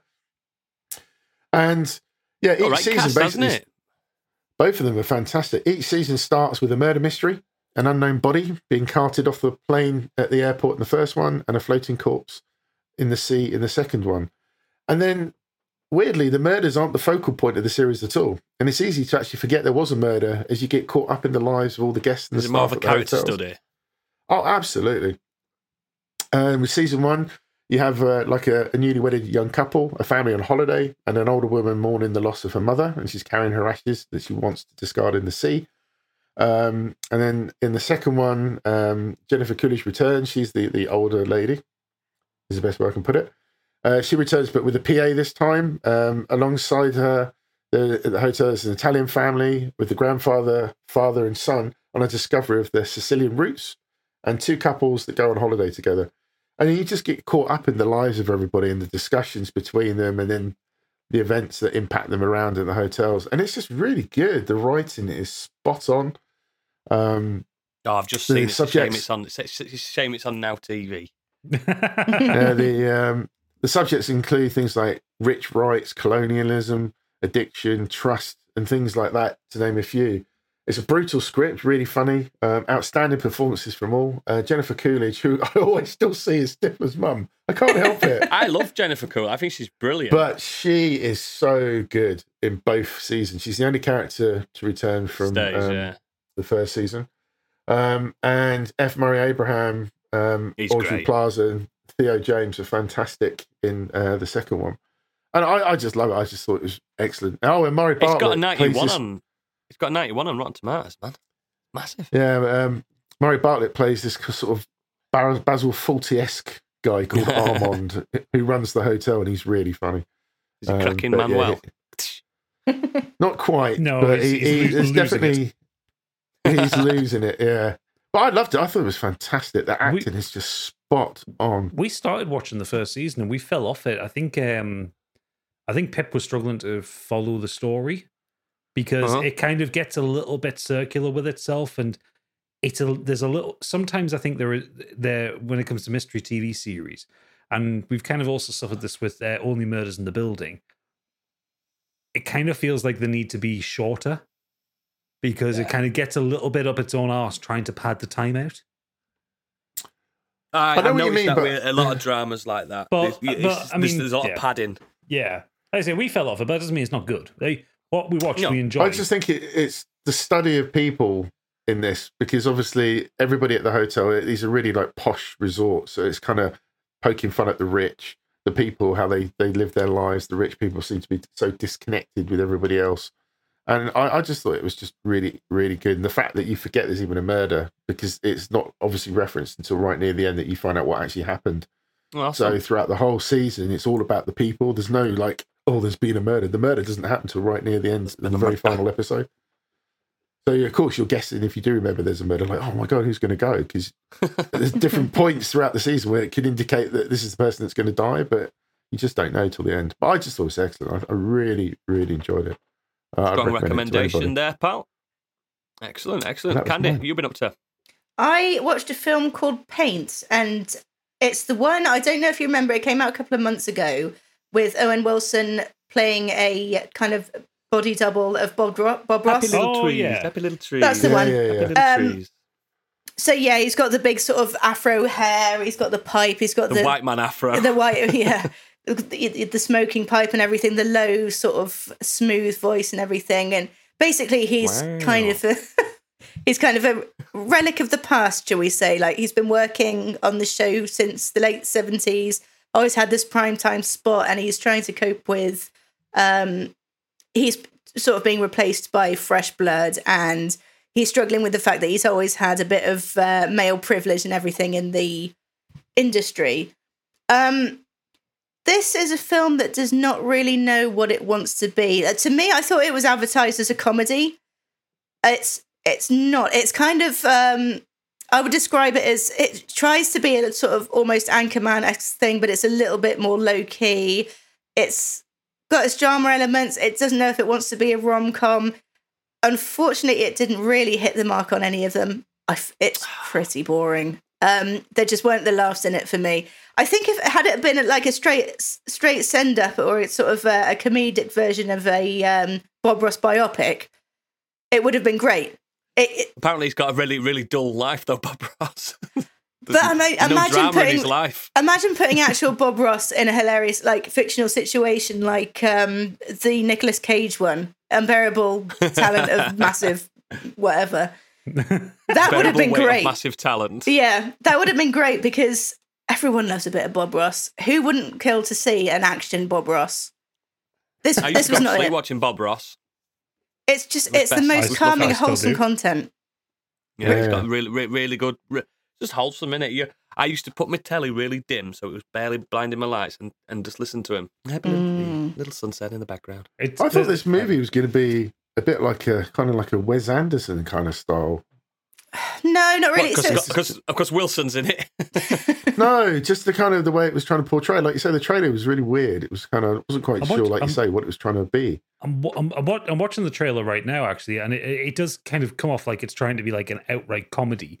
And it feels like it's trying to do the same thing that the Weird Al film did, where it's like a pastiche of the person. Yeah. But making it surreal, because a lot of the film is a lot of the trailer is like the physical comedy moments, or Owen Wilson like looking really confused when people are like horny for him and shit like that. And it's not like that at all, and it's kind of a tale of a bit of misogyny and, like I said, male privilege, and that doesn't really lend itself well to what could potentially be a comedic, like what it was advertised to be. And misleading trailer. Absolute misleading trailer, but it was just, it wasn't, like I said, it didn't hit the mark on any of it. It's not, never mind. It's not bad. It's just, it's 2 hours of your life that you won't get back. It's a solid 2. Instead, watch the 5 out of 5, 10 out of 10 video of Candy painting someone's nursery. That's what I say. Yes, absolutely. Find me on YouTube, Candy Machine Studios. There you go. Gadget, what have you been up to, mate? Quick. We've got quite a bit of feedback today as well, haven't we? Oh, yeah. Okay, so quick one. First, carried on with Star Trek Strange New Worlds. We've just finished the first season tonight. Mm-hmm. It's the best Trek. Good, isn't it? Best Trek in a fucking long time. I told you. I'm entirely 100% in love with Anson Mount's hair. Not him as a person, just his hair. I've always loved him. It bothered me for 8 episodes of the series on who number 1 was until I realized it was Rebecca Roman Stamos, who it was because I'd only ever seen her in Mystique as Mystique in X-Men. But no, it is some of the best video she did. No, some of the best Star Trek that's ever been made, and I love the episode where they riffed on kind of Alien and The Thing, with the Gorn. And Star Trek's never done horror before, really, apart from maybe First Contact tried a little bit of it. Yeah, a little bit. But this was really fucking good, and like bringing out all the tropes, and it was really tense. I really, really liked it. I'm also slightly uncomfortable with how hot Spock is. Super. I'm not having it. I know Stig didn't like Discovery at all, did he? No. But I did, and that introduced Pike. Yeah. And all his crew and stuff like that. And you could see that all the Pike episodes were the best episodes. Yeah. By a long stretch. And then Spock decided to go with Pike. And I'm like, I mean, he has to by the law for the story. You know what I mean? He has to anyway. But when he went with him, I was like, "There's going to be a spin-off," and it turns out the spin-off's better than the main one. It's so good, and I think anyone who does enjoy Star Trek does need to watch it because you can literally skip Discovery because it's in its own different timeline now. It makes a couple of references to Discovery, and there's like Spock references Michael Burnham once, and that's it. Yeah. It is very much its own thing, but it is good, really good, proper Trek. I really enjoyed that. Yeah, it's fantastic. But the main thing I've been doing this week, besides ungodly amounts of Baldur's Gate 3, hang on, what am I up to? Hating it, are you? Hang on, where am I on Steam? How much have I put into Baldur's Gate 3? I've put in another 15 hours this week since last week. Good numbers, good numbers. They're getting there. 2 working days. So this week I've been playing Armored Core 6: Fires of the Rubicon. Never heard of it. Well, Armored Core 6: Fires of the Rubicon is a 2023 mecha-based vehicular combat game developed by From Software and published by Bandai Namco Entertainment. It's the first Armored Core since 2013. I want to say it's like 10 years or so since Verdict Day. I think it's Answer was the last one. Verdict Day, yeah. Verdict Day. I like Verdict Day. In this game, you play as a mercenary referred to only as 621, or after he finds a license on a dead pilot, Raven. Is that what he does? Yeah. Oh, he becomes Raven. He takes Raven. Fuck. You have gone to Rubicon to planet, make money. Yeah, it's a planet, yeah. There is a natural resource there, which after Rubicon was firestormed by a wandering space entity, I think is what it is. Yeah. I won't spoil it. Yeah, all the corporations are there trying to find this one element that can make them a lot of money. And Unobtainium. Yeah, it's like an unobtainium shit. So you've gone onto this ruined planet of Rubicon to make some money working for the corporations in your big fucking mech suit. And that's kind of it. It's a very light touch story. They always have been. And I've got to say, it's not clicking for me. So a few people have told me this. I'm going to preface this with, I don't think there is a bad bit of this game. Graphically, it's beautiful. The controls are tight. The action is fast and frantic. Sound design is brilliant. Art design is wonderful. Scale. This game does scale so well. There's a mission in the first chapter. It's like one of the boss fights where the Rubicon Liberation Front, basically the insurgents that the corporations want you to kill, because capitalism. Every time I hear Rubicon, I keep thinking of like a convention for Rubik cubes. I keep thinking of the fucking mango drink. There's a drink, called Rubicon.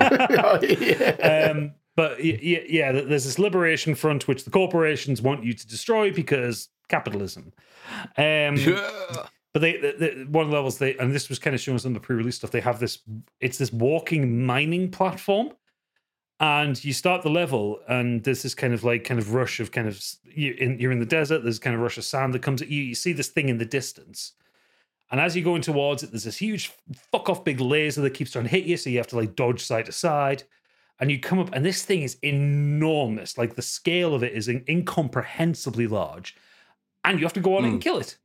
And it's really it's really impressive what From Software put together. I think what isn't clicking for me is that it's not a Souls game. What? Kind of, but there is a point I get to on this one. Okay. Because it's mission based, some of the missions are really fucking short. In terms of it's like, hey, there's this armored core down here, go kill it, and you do it in 90 seconds, and it's done. And it's just like, I was just getting into that. Yeah, and music's kicking in, and it ends. A lot of the combat effect, the most effective technique I've found is stay in the air, dodge side to side, keep shooting until it dies. Yeah. And that so far has worked for me on every boss that I've fought. But I think that might be me not engaging with the mechanics properly. Yeah. There are some the tutorializing doesn't make a lot of things clear to someone who hasn't played an Armored Core game before. And I have played one, but the one on the PS1, I've played Armored Core 1, and that's it. Oh, So it's been a very long time since I've played these games. you couldn't even reload on that game. No. But I think the main thing that's maybe not being fair, and you nipped on it there, Oodles, it's not Elden Ring.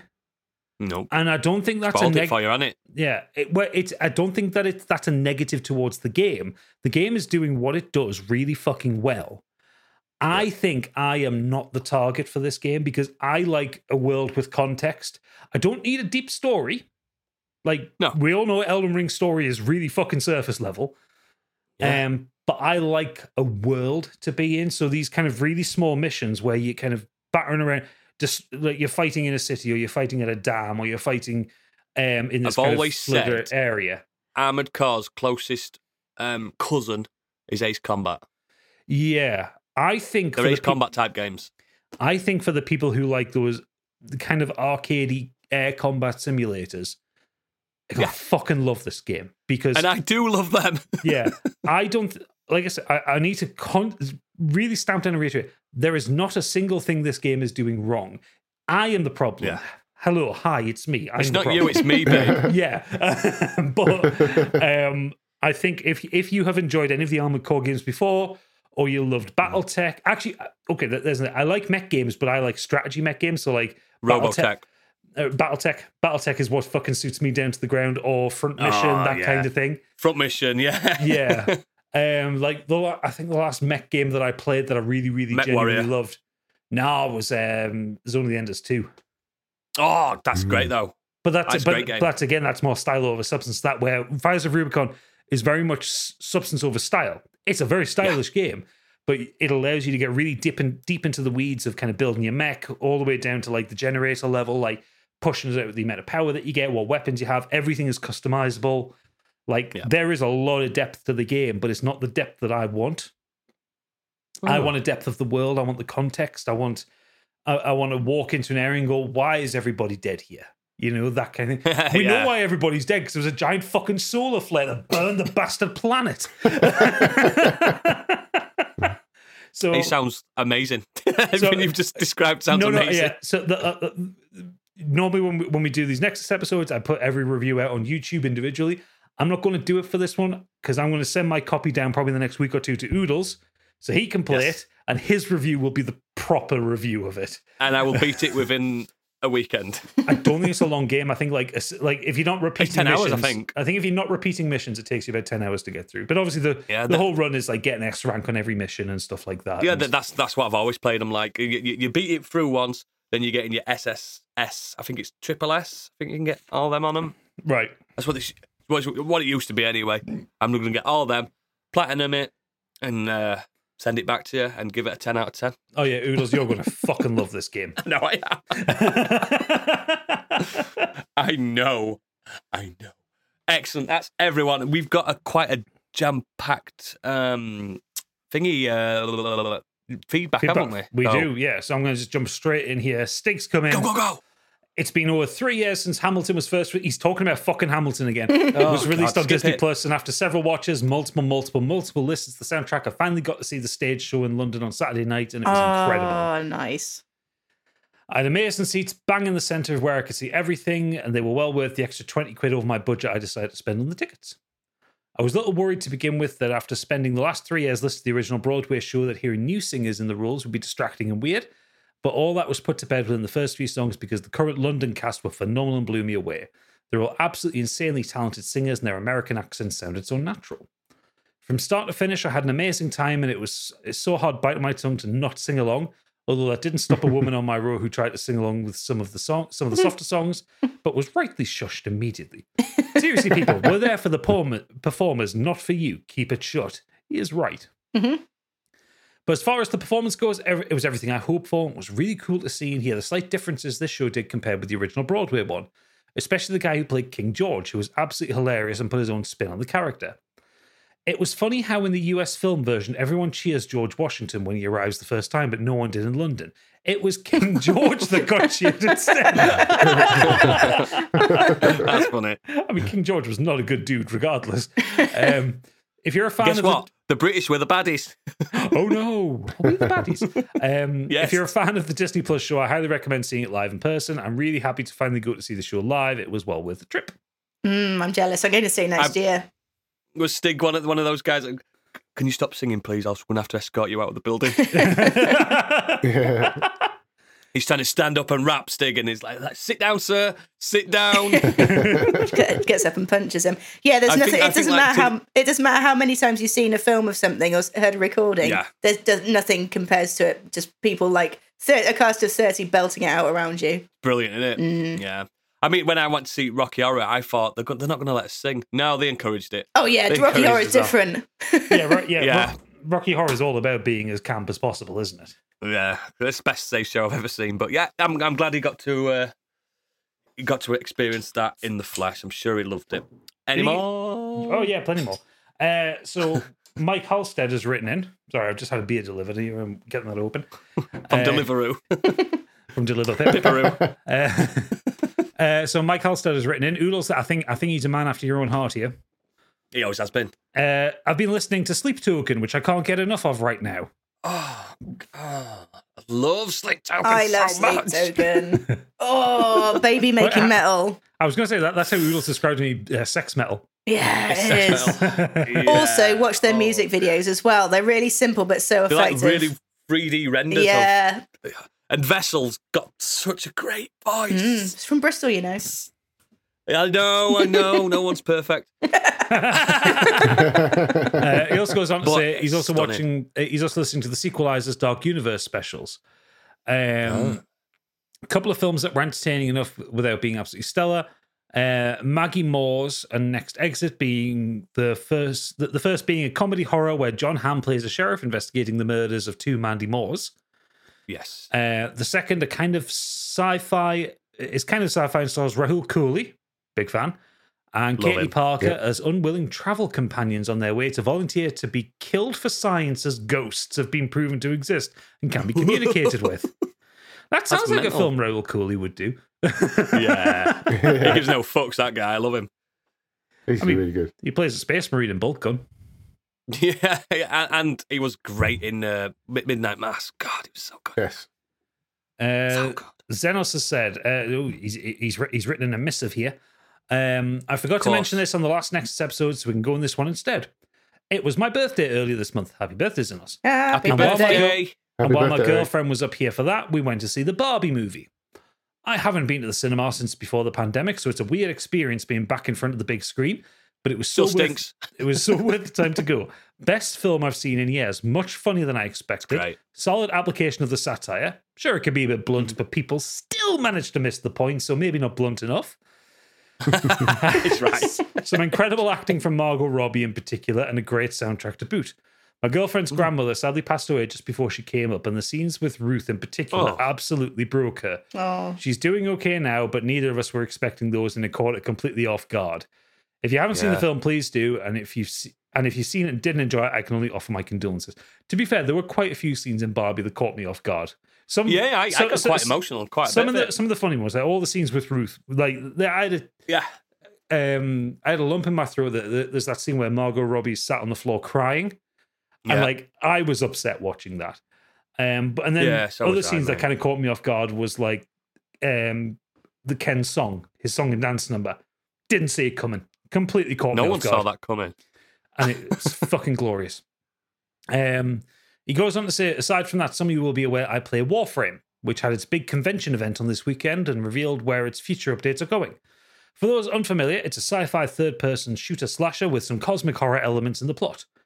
Well, they've just dropped massive plot twists before, but I think this time they've blown the entire community's collective minds. The next update coming this year looks like a continuation of the cosmic horror side of the plot, with a new enemy faction that's like fighting Michelangelo's reject list. But the one following that is, and I apologize for the analogy I'm about to use, but it's the best I can come up with. It's like watching a trailer for the new Star Wars film and seeing Luke Skywalker walk up to an Amstrad PC with a Nokia phone line to astrally project into a giant statue, then flash back to a child Anakin in reality on the 9/11 watching Qui-Gon Jinn order a bunch of prototype TIE fighters to destroy the World Trade Center. Wow. I've seen that bit in film. I know that made no sense. What I saw last night also made no sense. They're calling the update Warframe 1999, and I think they just made their old game Dark Sector canon. My brain is melting. Weeble floop. Oh, they made Dark Sector. Yeah, they made Dark Sector. They made Warframe. The frisbee game. Yeah. Where you had like a Krull, a scroll. Is it Krull? One of them fucking flying things and boomerangs. Yeah. I fucking love Dark Sector. They made Warframe. Yeah. I've never played it. I might play it. I mean, it's probably one of them ongoing things that I'm going to be lost as soon as I load it. What the fuck do I do? It's like Destiny free to play live service Too late. Thing. Too late. Oh, you're way too late for it. But a Warframes. I'll play Dark Sector again on my phone. Fuck it. Last up, Best Boy Kurt Lewin. Angry Kurt says, "Hi, me crew. Nothing much to update on last time. Still playing Resident Evil 4, which I think he finished tonight and he really enjoyed. Good lad. And he's enjoying Pizza Tower, which is the second best platformer I've played since Yooka-Laylee and the Impossible Lair, which is high praise because that's a fucking good platformer. Now you have my interest. I fucking love Impossible Lair so much. What was Pizza Tower? I think we talked about it recently. Hang on, let me find it on Steam. He's pointed it out to me a few times. It's only on Steam at the moment, but I've got my ears peeled for it. My eyes peeled. Ears peeled. Ears and eyes. I'm poorly, mate. I'm poorly. So according to Steam, Pizza Tower is a fast-paced 2D platform inspired by the Wario Land series, with an emphasis on movement, exploration, and score attack. Okay. Featuring a highly stylized pixel art inspired by the cartoons from the 90s and a highly energetic soundtrack. If you haven't played Impossible Lair, though, fucking hell. Oh, do it. It's probably a $5 everywhere. It's so good. It's better than it has any right to be. It's better given the shite that was the first Yooka-Laylee the original game. First one. Yeah, the first one was shite. Impossible Lair is so good. The last thing he says is, the major thing I've started, though, is True Detective Season 1, which has been really good. Oh, it's great. Nice. It's very fucking good. It is. Yes. It drops off at Season 2. gives me similar vibes. Season 2. It says he gives me similar vibes to Mindhunter and Wire in the Blood. I can see the Mindhunter thing, not so much Wire in the Blood, but yeah. What the fuck's Wire in the Blood? It's just another murder mystery thing. All right. But yeah, True Detective is very, very good. The first season. Not the second season. Yeah. I didn't mind the second one. I know, the only human on the planet. It was a slow burner. We've established, Biggie, you're a pervert. Yes, you are. What? I am, but not relevant to that. Is that all the feedback? That is all the feedback. Excellent. As always, links to all our extracurricular activity is in our show notes and at modernescapism.co.uk. Next week, it will be another feature episode. Don't forget, though, we've got lots of patron stuff. We've got Kenny Potters. We've got also... I'm so poorly. I can't even tell you what we've got, but you all know by now. And before you do disappear, we have got an extra segment at the end before the patron stuff. I think we'll just jump into it, really. Yeah, it's time for a trip down Candyland.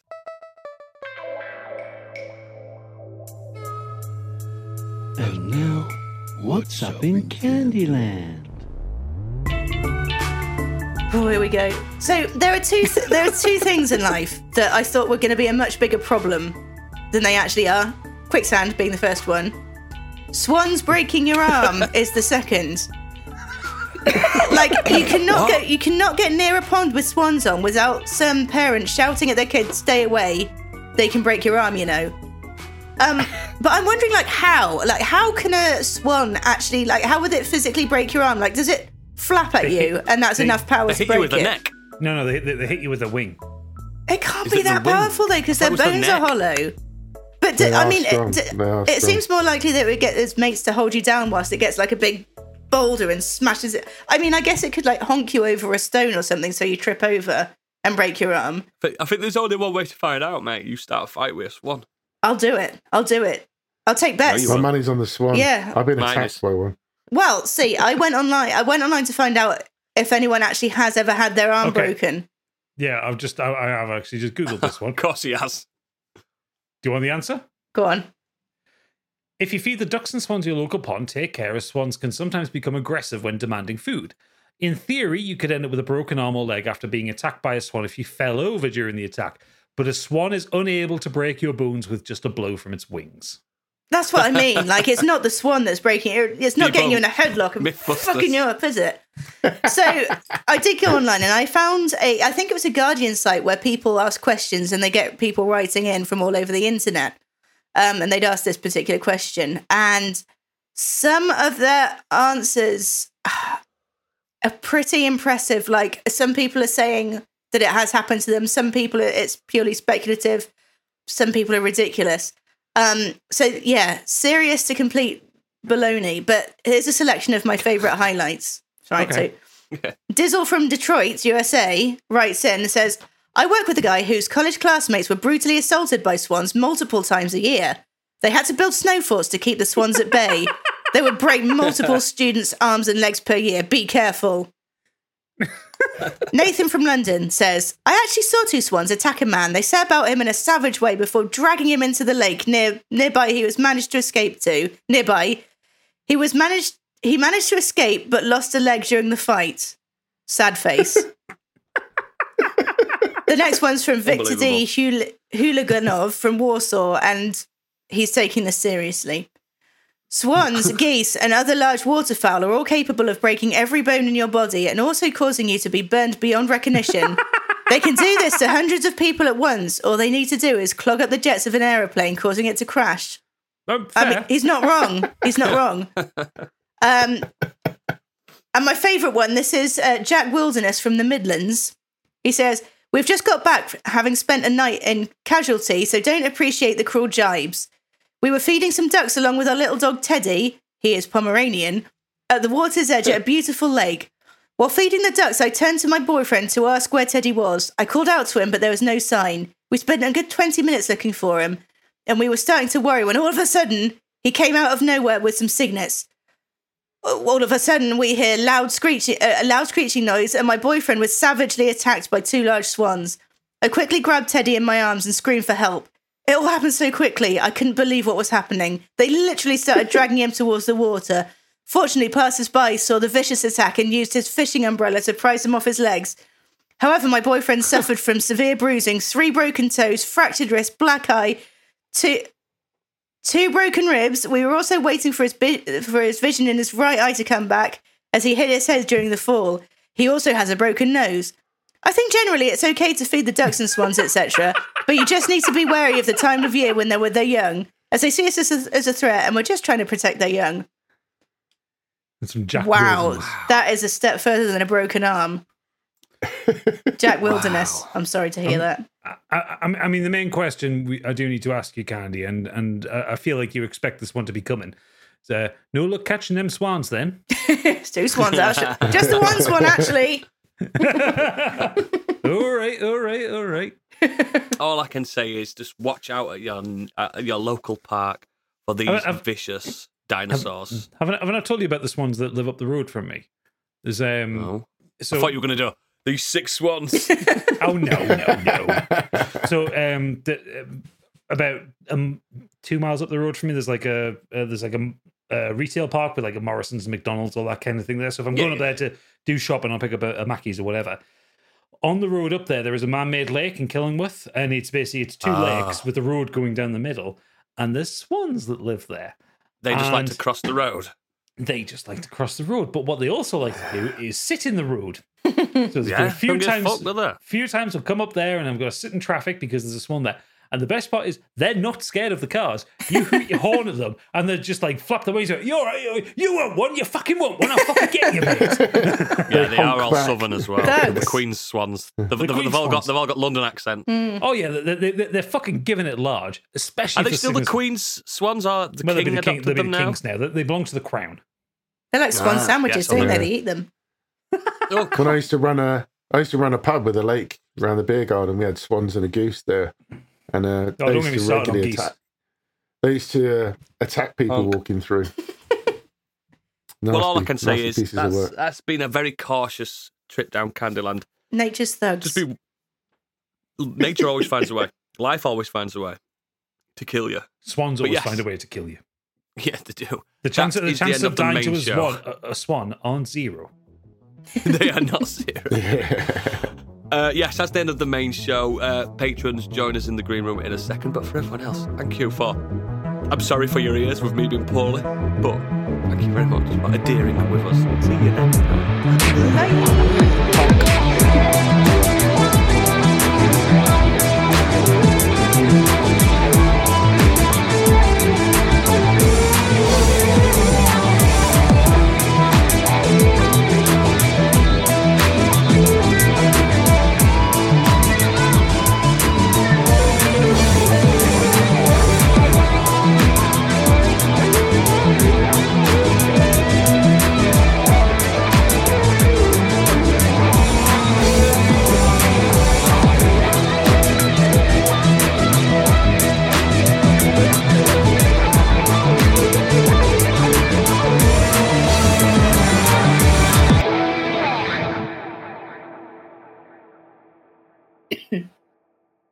Oh, she's got it off me. No. It's the computer virus.